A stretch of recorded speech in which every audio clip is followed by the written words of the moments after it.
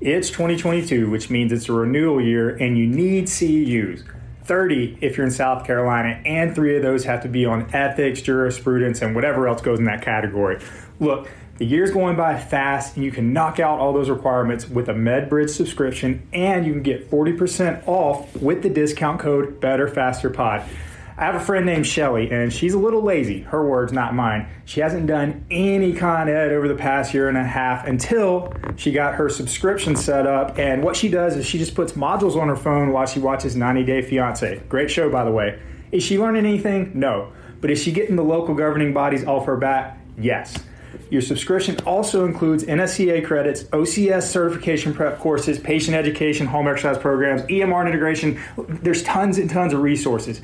Again, use the discount code BetterFasterPod to get 40% off your individual subscription. That's the best price that MedBridge offers, okay? Only the best for our listeners. Now enjoy the episode.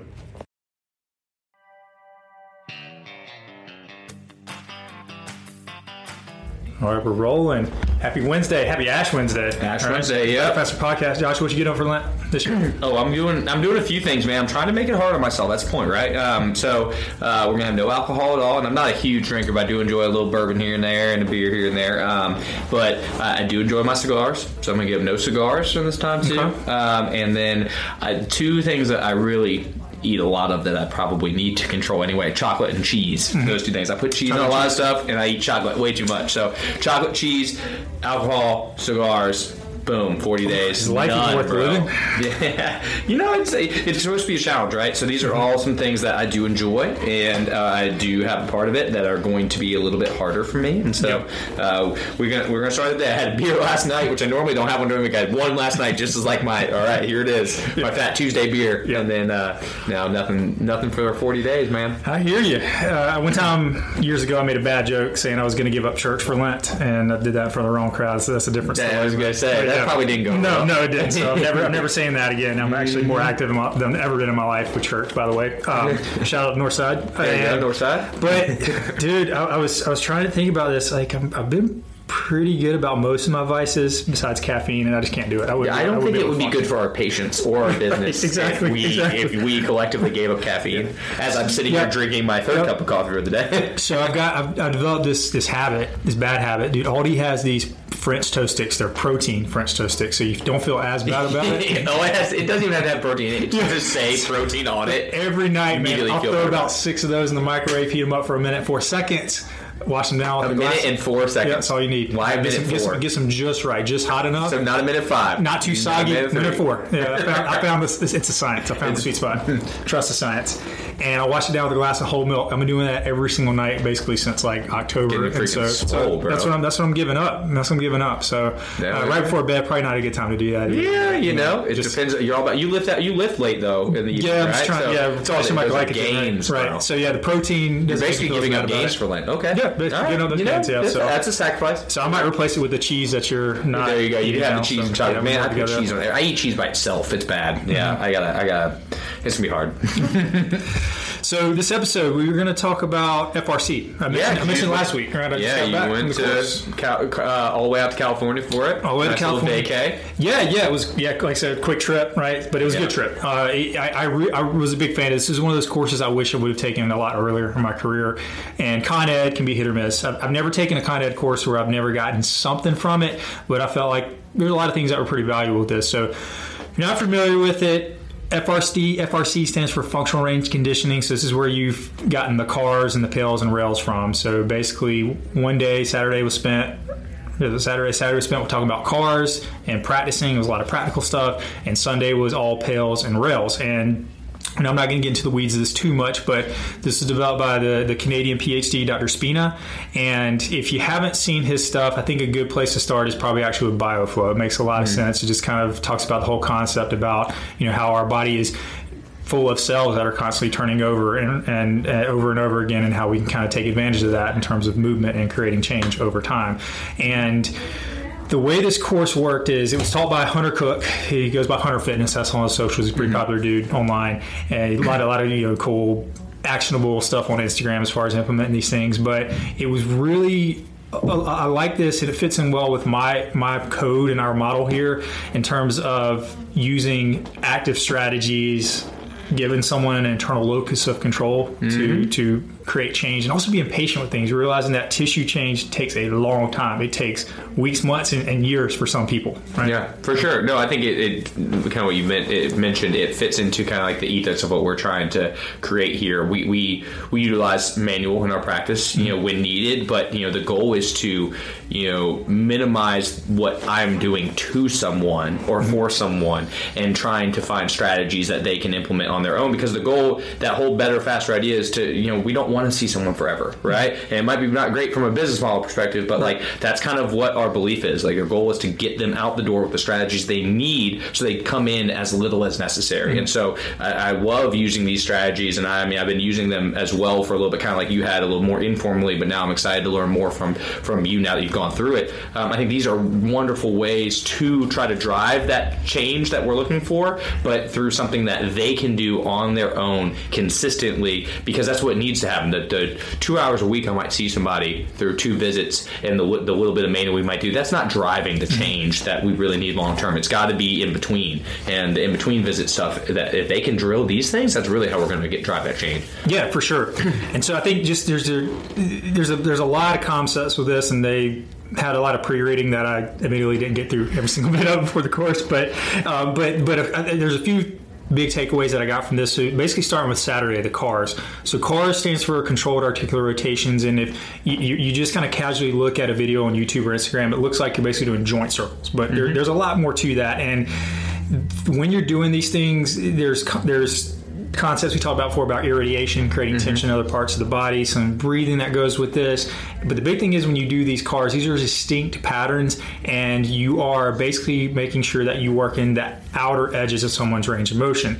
And the whole concept is built around influencing someone's joint capsule, right? So if you think about like joint capsule being one of the white tissues versus red tissues, like muscle bellies, lower metabolic activity, lower cell turnover, it's slower. And so it takes time, it takes load to be able to change that. And basically whenever you do this, you really have to, you can use CARS as an assessment and a treatment, and there's different levels to this where you can introduce blocks and introduce load. But honestly, like the baseline, I call it the morning routine, is where you go cervical, thoracolumbar, scap, shoulder, elbow, wrist, hips, knees, ankles, and toes, right? Do those, once a day, and they literally can be just one rep. They're not too specific about how many reps you need to do, but it can just be one. You can knock it out in 5 minutes. I've actually experimented with doing, or just completely replacing my dynamic warm up just for a week, and it's really helped. I was going to ask you if you'd been playing around with it. Have you been doing it in the morning, or is it more just pre-training? I do a pre-training at night, and I still believe in dynamic warm up, and I'm not going to do that forever. But I just wanted just to try something different. See how well prepared you. I'm still doing the Wendler 5-3-1, so it's really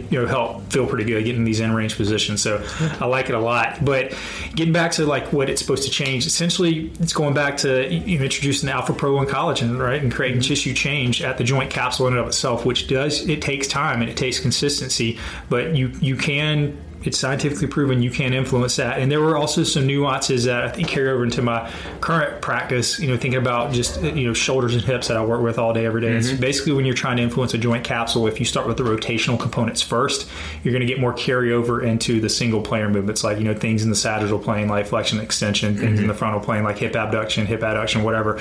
So really kind of hammering the rotational components can really carry over to the other motion. So just think about that if you're a physical therapist who sees a lot of post-ops in your range and shoulders. If you are already doing it, you may want to prioritize working on internal and external rotation first before you start working on all the other planes of motion. See what you get. Just play around with it. Experiment. No, that's interesting, man. And I know you're going to go through that morning routine with us during our next staff meeting. So I'm pumped to hear you kind of go through it with all of us. And then I'll probably, I'm the same way. I like to experiment on myself first a lot of times. So I'm sure that I'll follow a similar structure. Let's see how it goes for a little bit.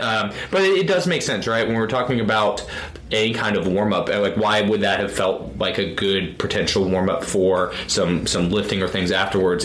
We are trying to unlock and work within whatever available range of motion we have or need for the desired task that's coming up. And so these are taking you through all of the available range of motion that you have. And yes, we're long-term hoping to increase that, but at least it's taking you to those different end ranges. You're creating tension in those end ranges. It would make sense that would help us feel good, like if you do that at the hip and then go into a squat, right? So I can see the carryover there.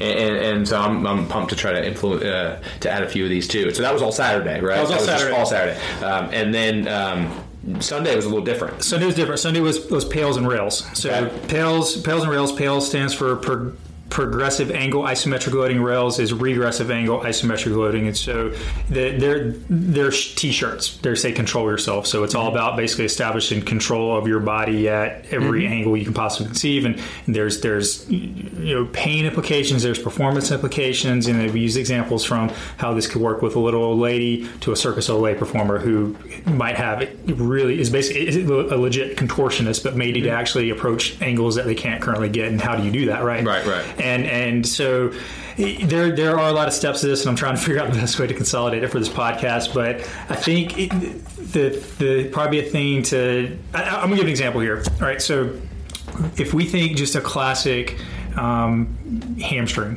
position, right? So we're not saying we're trying to do this to change muscles. We're not thinking about hip flexor hamstring. We're thinking about how can we improve the ability for someone to bring their leg up higher. Maybe the goal is to, if you're a martial artist, to be able to go from kicking someone in the chest to kicking someone in the head, for example. Right. So let's say that you are the practitioner, the clinician, therapist, person, whatever you are, and you have the patient laying on their back, and you have them in kind of that classic, hamstring stretch position. Right. The way this would work is if you bring them up in a position where they feel a comfortable stretch, right? You kind of just let them chill. So not necessarily maximal as far as just comfortable stretch. Right, comfortable stretch, and you just chill for a couple minutes. Talk to them, just shoot the shit a little bit, just kind of hang out, and so they kind of increase their stretch tolerance.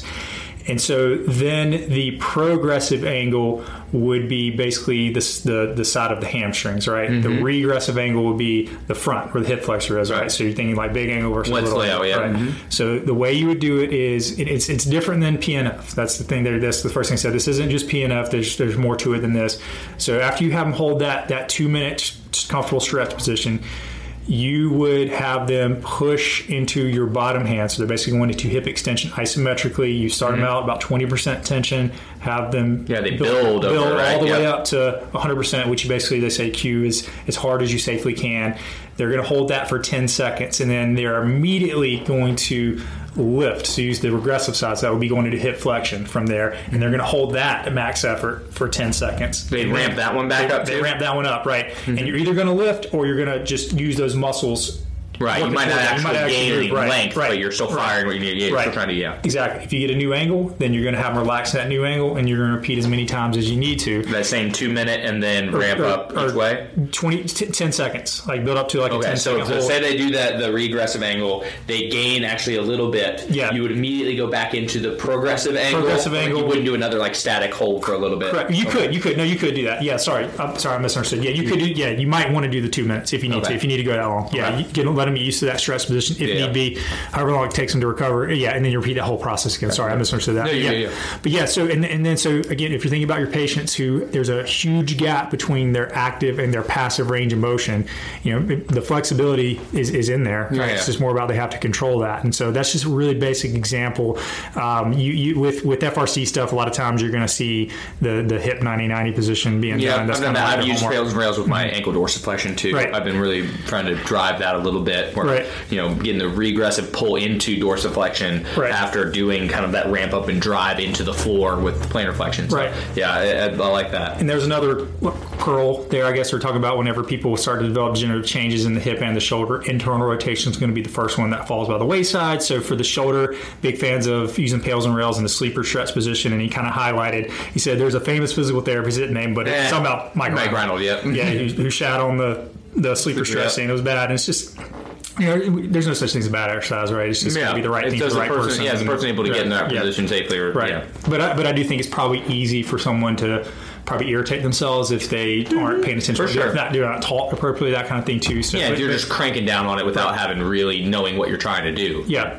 But again, I've followed this stuff for years and years. online, kind of secondhand, but I would say getting the formal training is definitely that worth was it. going to be my question, is because I mean we've done variations of these or things in our practice, since I've been doing it since I started. I know you've been doing it for a long time too. So I was wondering how much you felt like it was needed to go and get hear it from the horse's mouth, so to speak. Devil's in the details. Devil's in the details, and it was in the course over the weekend was probably 75% practical, 25% didactic, and Which is the practical awesome. part. Yeah, that's why they give you the pre-reading we're supposed to do. I'm very much like I'm like a psychomotor learning by doing kind of person, and that was right up my alley. So big fan of it. I thought it was well done, and again, they're all about building tissue resilience. The other things that I've been trying to think about, like about my ACL and MCL patients, whenever they have tears, how am I going to load them in actual valgus positions to where they're not going to be in a vulnerable position more, or maybe take an ankle sprain where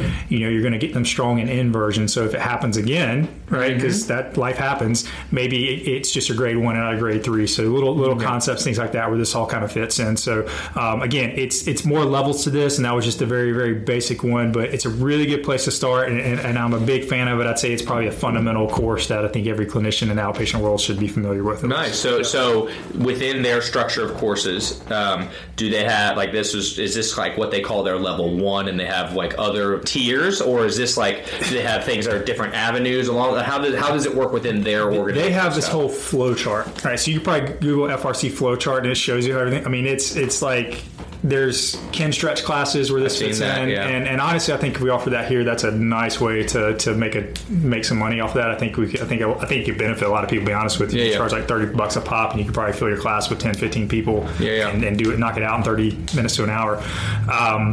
They also have like manual therapy versions of this, kind of use that as assessment pieces, things like that. Yeah. It's pretty complex. Again, I was pretty focused just on this one, but if you look at the flow chart, it'll kind of show you kind of how it flows through into the next one. And again, Con Ed, there's always going to be those elements about, it's basically like karate when you're a kid. It's right, okay, you got to keep coming to the weekend classes to get the next belt, that sort of thing. For sure.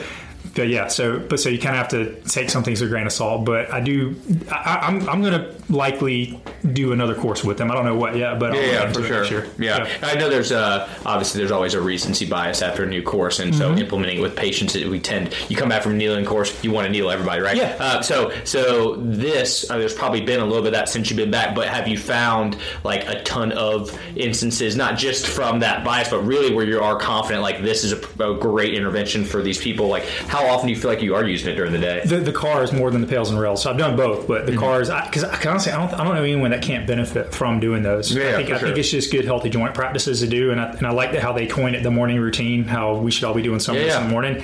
And so I have used a lot, and the feedback I got from the patients, they're like, I feel great after doing this. I feel like this has benefited me. I hadn't turned my head this far in years, and I can see how that can be important, and little comments like that. Yeah.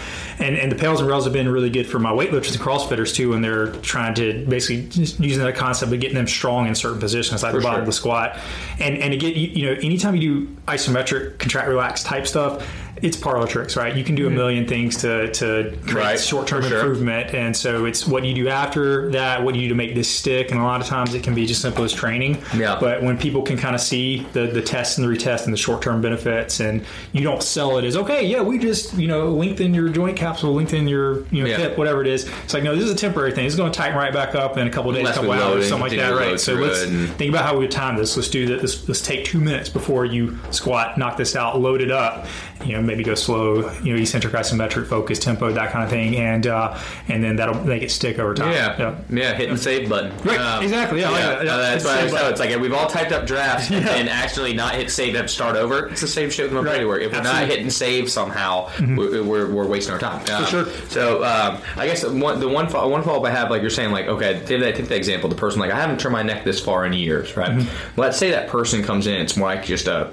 classic mechanical neck pain type thing where they are limited to one side and it is painful. Yes. How does that change how you would approach this versus like somebody who maybe there's stiffness on board, but it's like stiffness dominant, it's not pain dominant? Yes. Talk to me about that. That's a really good question, and that's something that they address from the jump, because this course, it was a mix of PTs. I think there's some chiros there, but probably mostly Strength personal coaches, trainers and strength coaches. Yeah. And so like the example you talked about is if you're having someone do a neck car and you're having them rotate to certain side, like I have pain, it feels sharp, achy on the closing side. So they recommend if you obviously get it assessed, get it treated by a clinician, but if you're still going to have them do cars, they can work around it. So if you think about the car, basically, if you think about it in its purest form, it's a circle, right? Right. But you might work around it, basically creating this almost like a Pac-Man shape. So you skip that part, work over it, and then just keep doing the rest. Or you can go to it and then just reverse it, right? Go back around. And to be honest with you, a lot of times people just do that. It's probably going to clear on its own, for sure. Yeah. But then as a therapist, that's where you can assess it further. Right. Crack it, throw some needle in, whatever. So they're not teaching you to work through that. Exactly. They're trying to work around it in the meantime while you're maybe getting it addressed. Yeah, but also like on the contrary point is, let's say that they have some discomfort, maybe like a stretch on the opening side. That's normal. That's right, because you're testing. So it might be something you want to work into a little bit and build some tolerance to that position. Right. So communication is key. Right. Yeah. You gotta have these good follow up questions and kind of know what to look out for and things like that too. So that was a good question. Yeah. Well, I'm gonna follow up with another one. Hopefully, it's a decent question. Let's take we get tons of post-op shoulders, right? You get post-op shoulder, they came in, whether it be a cuff repair, a labral repair, whatever it is. And obviously they come in, they're tight, they have maybe some range of motion restrictions early on, but let's say we're to that point where it's like, all right, we are no more restrictions, right? It's based on we are building back into full range of motion as tolerated. We've passed whatever threshold the protocol has, whatever it be. So where would that fit in with someone like that potentially? Like, I think our classic, you're ranging a shoulder, post-op shoulder. How would you incorporate that? Just having them go to like a modified range of motion, whatever range of motion they have, now that we have no restrictions, or is it something where do you fit that in? Yeah, as a therapist, you should have a good idea of active versus passive in different planes. But if you say we're just going to just so let's say their active and their passive is pretty similar. This is pretty like their passive is limited to. Yeah. So they basically made the comment, I'd rather them have them do partial range crappy cars and do no cars at all. Right? So I'd rather move some than not move at all. That's what I was going to say. Like, do we need to have gotten more passive before we can put it in, or is it something you can start doing that? Yeah, the circle could be really small. It needs to be within their tolerance, and then over time they're consistent with it. That'll probably improve. Now, of course, like you're not just going to spend a whole hour doing cars. No, right? for sure. It might be like 5 minutes. I mean, think about when we get a post-op shoulder, and a lot of times you have them on the table and you're working on that shoulder for a little while. It seems like this would be a logical addition within that. Absolutely. Yeah. So I think it would definitely fit in well. But so crappy cars are better than no cars. So just move. Good rule of thumb. Yeah, small circles better than big circles, better than no circles, right? So for sure. I started thinking about because I think in my caseload right now I have multiple post-op shoulders, but I got a couple frozen shoulders too. Yep. And then so it's like, all right, that person is limited too, and I've got a frozen shoulder right now that's not limited by pain. It doesn't really hurt at all. That just thing ain't moving. Right. So I started thinking about like, okay, would this be a great something for that person to go within their range of motion, trying to slowly make change over time as we go through this process. So I can already see where I'm going to throw it in a few times. Yeah. So I'll take the whole staff, or optional staff meeting. Whoever wants to be there, I'm going to take them through the morning routine, and I'll try to be as nuanced as I can with the details, so y'all think about your patients. And for sure. I'm excited for sure. Yeah, this will be good. No, I think it's fun. I'm glad that you went to do it. It's making me want to go do it too. Yep. But I think I remember you saying the same thing about after we talked about when you went to the McKinsey course, and how we've all been doing elements of McKinsey, that we learn in PT school or after that. But then you go and you take it, and it is about the details of that particular thing. And so it sounds like this is very similar, that there are certain details that you may not fully grasp until you actually take it, and then that is going to be what really makes the magic happen in the clinic. For sure. And McKinsey's more than prone press ups, and FRC's more than just joint circles. Yeah, exactly. So I think that's making me want to take it too. I got to start looking for a course near. Yeah, I think anyone here would get a lot out of it. I think they'd be glad that they did it. For sure. Yeah. Selfishly, I just try to learn it from whoever went there. And I would say this too. They were offering online courses when the COVID stuff was going on. And they were even saying, it was better than nothing. We just did what we had to do, but I don't recommend doing online. I recommend coming in person. I feel like something like this, where there's such a nuance to the practical side, and really I feel like as a clinician you really need to feel it in a lot of ways, and you sitting in your house trying to do it over it, it's probably going to be hard to mimic or replicate. And I would say this, film yourself doing the morning routine, because it's going to look way different than what you think is going on. It probably looks terrible. It looks so bad. Oh my god. It does, oh my goodness. goodness, Yeah. this is gonna be terrible. Oh, yeah. I'm gonna film it and have you watch it and tell me what you think. I'll be watching all y'all next week. Oh my gosh, yeah, I'll be hiding in the corner. Oh man. So anyway, yeah, we had another listener question. Yeah, we're kind of striking these off the list. So, listener question: it was basically wanted us to address PT burnout with new grads in particular. So Yeah, for sure. Any initial thoughts about that? I know we've touched on this before in previous episodes, but I think our perspectives kind of change as we change too. So I think I put myself not in the new grad category anymore, which is interesting because I don't know about you, but I still feel like a new grad, even though I've been practicing a few years now, or a couple, 2.5, something like that, however many years.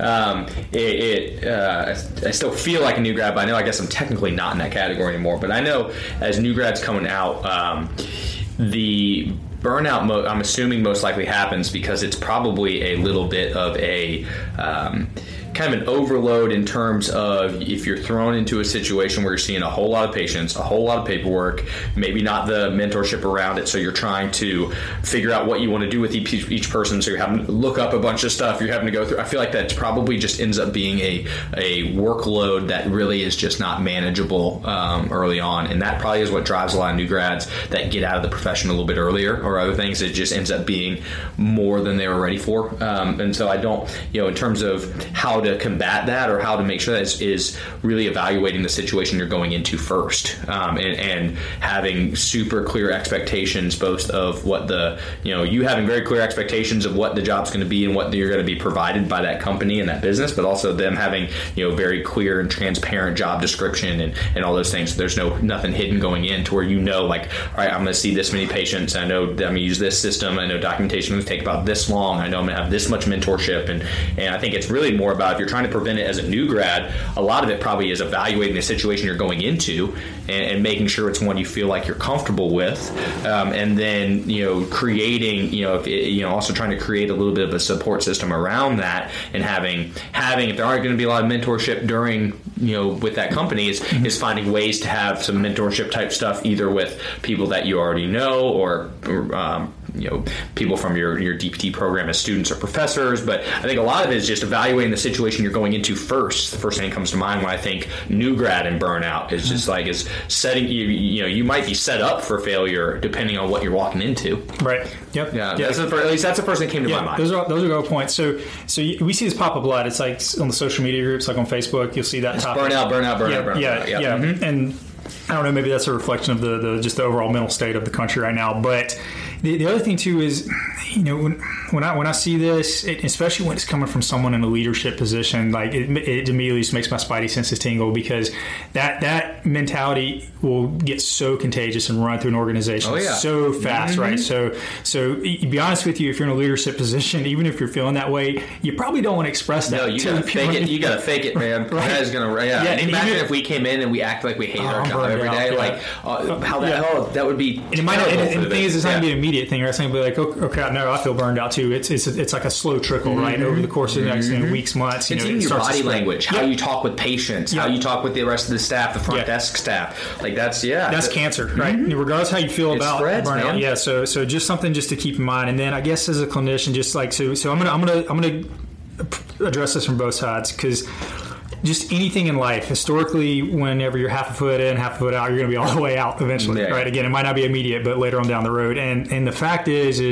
if you're not all in on this profession, right, and every patient that comes to the door, you're not treating it like it's the Super Bowl, just do something else. Get out, right? There's plenty of people who are dying for the opportunity to be in your position, right? Even if you're not in the ideal clinic. So just keep that in mind. There's always somebody else out there. And there are other roles you can go into that still utilize your skills that are more administrative in nature or whatever it might be. You can get out of the clinic if that is not something you're passionate about anymore. So that's the other side of this, right? So with that being said, I also have to acknowledge we're all different, right? We all have different upbringings and things that do contribute to kind of that mental state. And so I think that one of the things that tends to help is knowing that there are opportunities for growth, right? So that way you can pivot. You have the option to pivot in a new position. Even if you have your DPT degree, you don't have to be a clinician. You can teach, you can research, you can work in the insurance industry. There's so many different things you can do with that degree. Within the hospital system in different ways, administrative roles. Right. So there's other options there. It's just not for you, right? It's not for everybody, right? So we do have to acknowledge that. And I think, too, just doing things outside of work to take care of it. I think that our brains are wired for growth, right? Growth opportunities. That's why PTs like to pursue certifications and kind of continue to grow and things like that. But, if that's some type of like a hobby, fitness, we can get that. We can achieve that by, chasing numbers and whatever that, whether you're like a distance runner or CrossFit or whatever it might be, things like that too. But, doing things like that to make sure you're in a position of where there is growth and you're not just getting stagnant, right? Because otherwise you're just idling and there's no passion in the work. For sure. Yeah. It's I feel like if you're experiencing that as a new grad, that's really tough, because it's like, we think burnout, classically you think of it more as somebody who's been doing this for so long, they're just tired of doing the same thing. Yep. Which for me, every day feels so different that I really don't, at least I don't envision that happening to us necessarily. But like, I can understand people, if they've been in a mill for a long time, they're probably tired of that environment. I get it. But if it's a new grad, part of it is going to be trying to figure out kind of, well, what is your ideal setting? Who do you want to be treating? And if it's something where you are not seeing the type of patient that you want, or that you're not in the type of setting that you want, or the patient volume is not where you want, being okay with like waiting and seeking out the right opportunity, or making your own opportunity, right? There's nothing to say as a new grad. I know this might be taboo in some circles, that like people think new grads can't have their own clinics or can't have their own side hustle or can't have whatever it might be. Like, there's nothing to say you can do a little bit of home health and open your own cash thing and do and treat the population you want to treat and create the job that you want to create. Yep. If you really are feeling that way and you want change, sometimes you have to just take the bull by the horns and do it yourself. And I know not everybody wants to be a clinic owner and other things, but there are so many different practices out there that are doing unique things. There's probably someone that has the niche that you want, that you could find a way to become involved with. Yep, absolutely. And foster that, And even with that being said, too, they call it the unicorn fallacy. There's no such thing as the perfect job. Right? No, even if you create your ideal clinic, caseload, things like that, there's always going to be things that aren't perfect about that. And that's life, right? That's life. So people that try to sell you online coaching and business leader, all that kind of stuff, there's no perfect situation. So you have to accept that, and you constantly have to just be striving every day just to put yourself in a better situation. And then the other thing too is, don't be afraid to speak up to your employer, your boss, right? Because again, like, employers, they're going to have a completely different perspective than employers, right? Because you're just it's just different being on the backside of things. Yep. So don't be afraid to speak up, because the most valuable asset to any business is the employee. So we want to do whatever we can to keep people happy, keep them invested, and engaged. And I think people get I like to think that we've fostered an environment in which people feel like they can speak up, and we do have clinicians that will tell us what they need and what their hopes and what they need, and so that is super helpful. And they'll talk shit about the red shirt that you wear to work. Brandon's dressed like Jake from State Farm today. But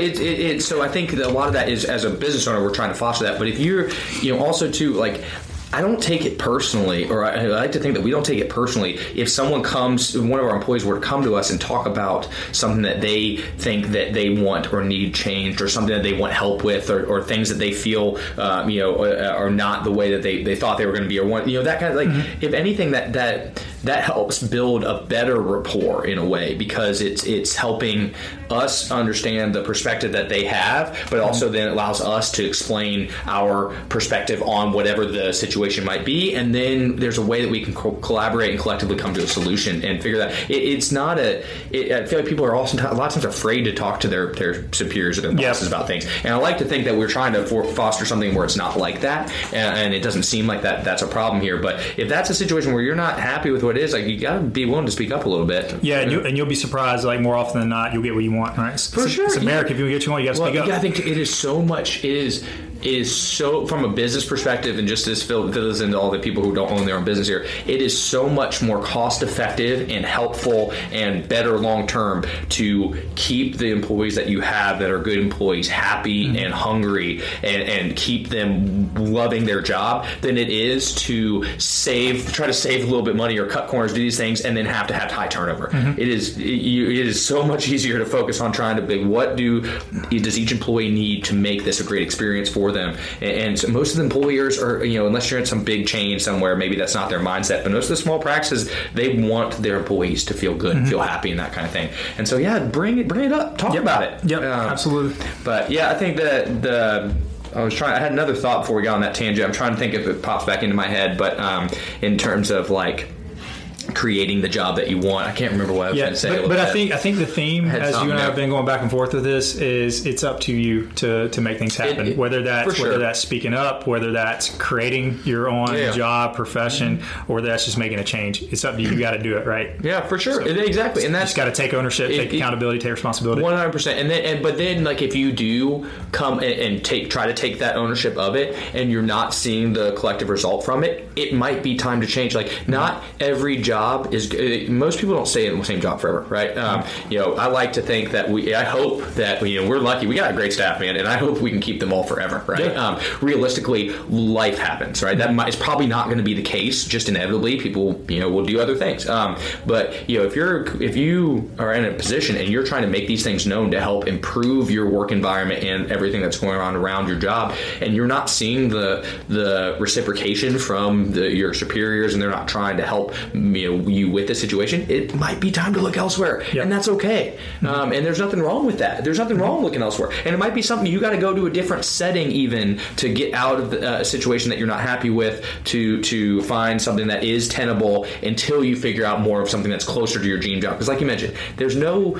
job that's perfect. And for me, I remember what I was going to say. I have kind of in my mind a list of things that are my non-negotiables and a list of things that I can deal with a little bit more. And there are certain things for me when thinking about a job that are more my non-negotiables. I couldn't work in anywhere that isn't one-on-one. Like that for me, that's just, I don't think that I would be able to provide the care that I think I should provide each patient if I wasn't one-on-one. That, like, there are certain things that fall into that category, right? There are other things that don't fall into that category a little bit. Like for me, it would be awesome to be cash all the time, right? To write shorter, easier notes, to not have to deal with insurance companies, to not be, that kind of thing. But that's not a non-negotiable for me. That I'm okay with putting up with a little bit of some of the headache of insurance to be able to see the type of patients I want to see and to be able to stay one-on-one. And like so you got to figure out what are your negotiables and non-negotiables, and then figure out like how do you find a job or a position that has those. And when you're looking for your first job, you should already maybe have that in your mind based on your clinical experiences, that kind of thing. And if you've never seen a certain type of job, you've never seen a one-on-one clinic with your experiences,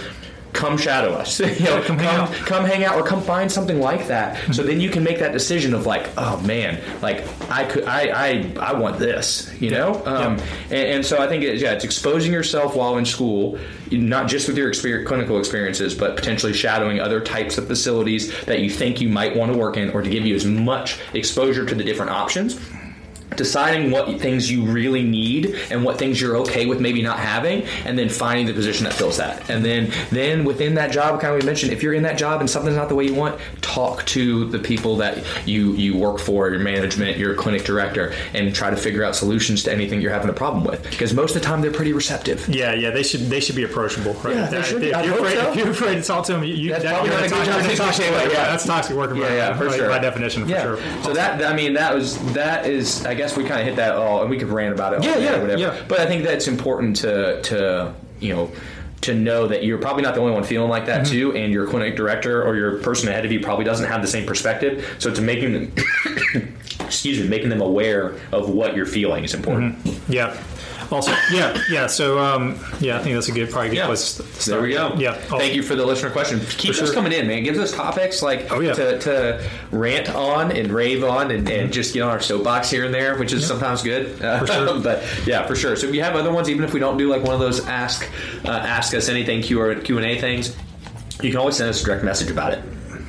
All right, so a little housekeeping. We got a course coming up, Body Tempering, April 2nd. April 2nd. Yeah, April 2nd we're here, and then April 30th we are in Chi-Town, Chicago. Yeah, it'll be good. I'm excited. I haven't been to Chicago in a long time, so I'm excited. Cool. And be sure to check out the list of affiliates in the show notes. That's growing. We're going to probably be adding a couple more here in the next week or two. Sure, get them discounts. Right? Dude, I know, man. I'm loving having this MedBridge stuff, man. Yep. It's freaking. It's you want to talk about like online content that is actually relevant. Absolutely. That's kind of the way I look at it. Yep. So that's been helpful too, man. And be sure to hit the like button, subscribe to the podcast. If you learned something, share it with your friends, family, that kind of thing. Appreciate it. Classmates, whatever. And this is a Better Faster podcast. We're out. Give me the reins and let me run, 'cause I ain't never had too much fun.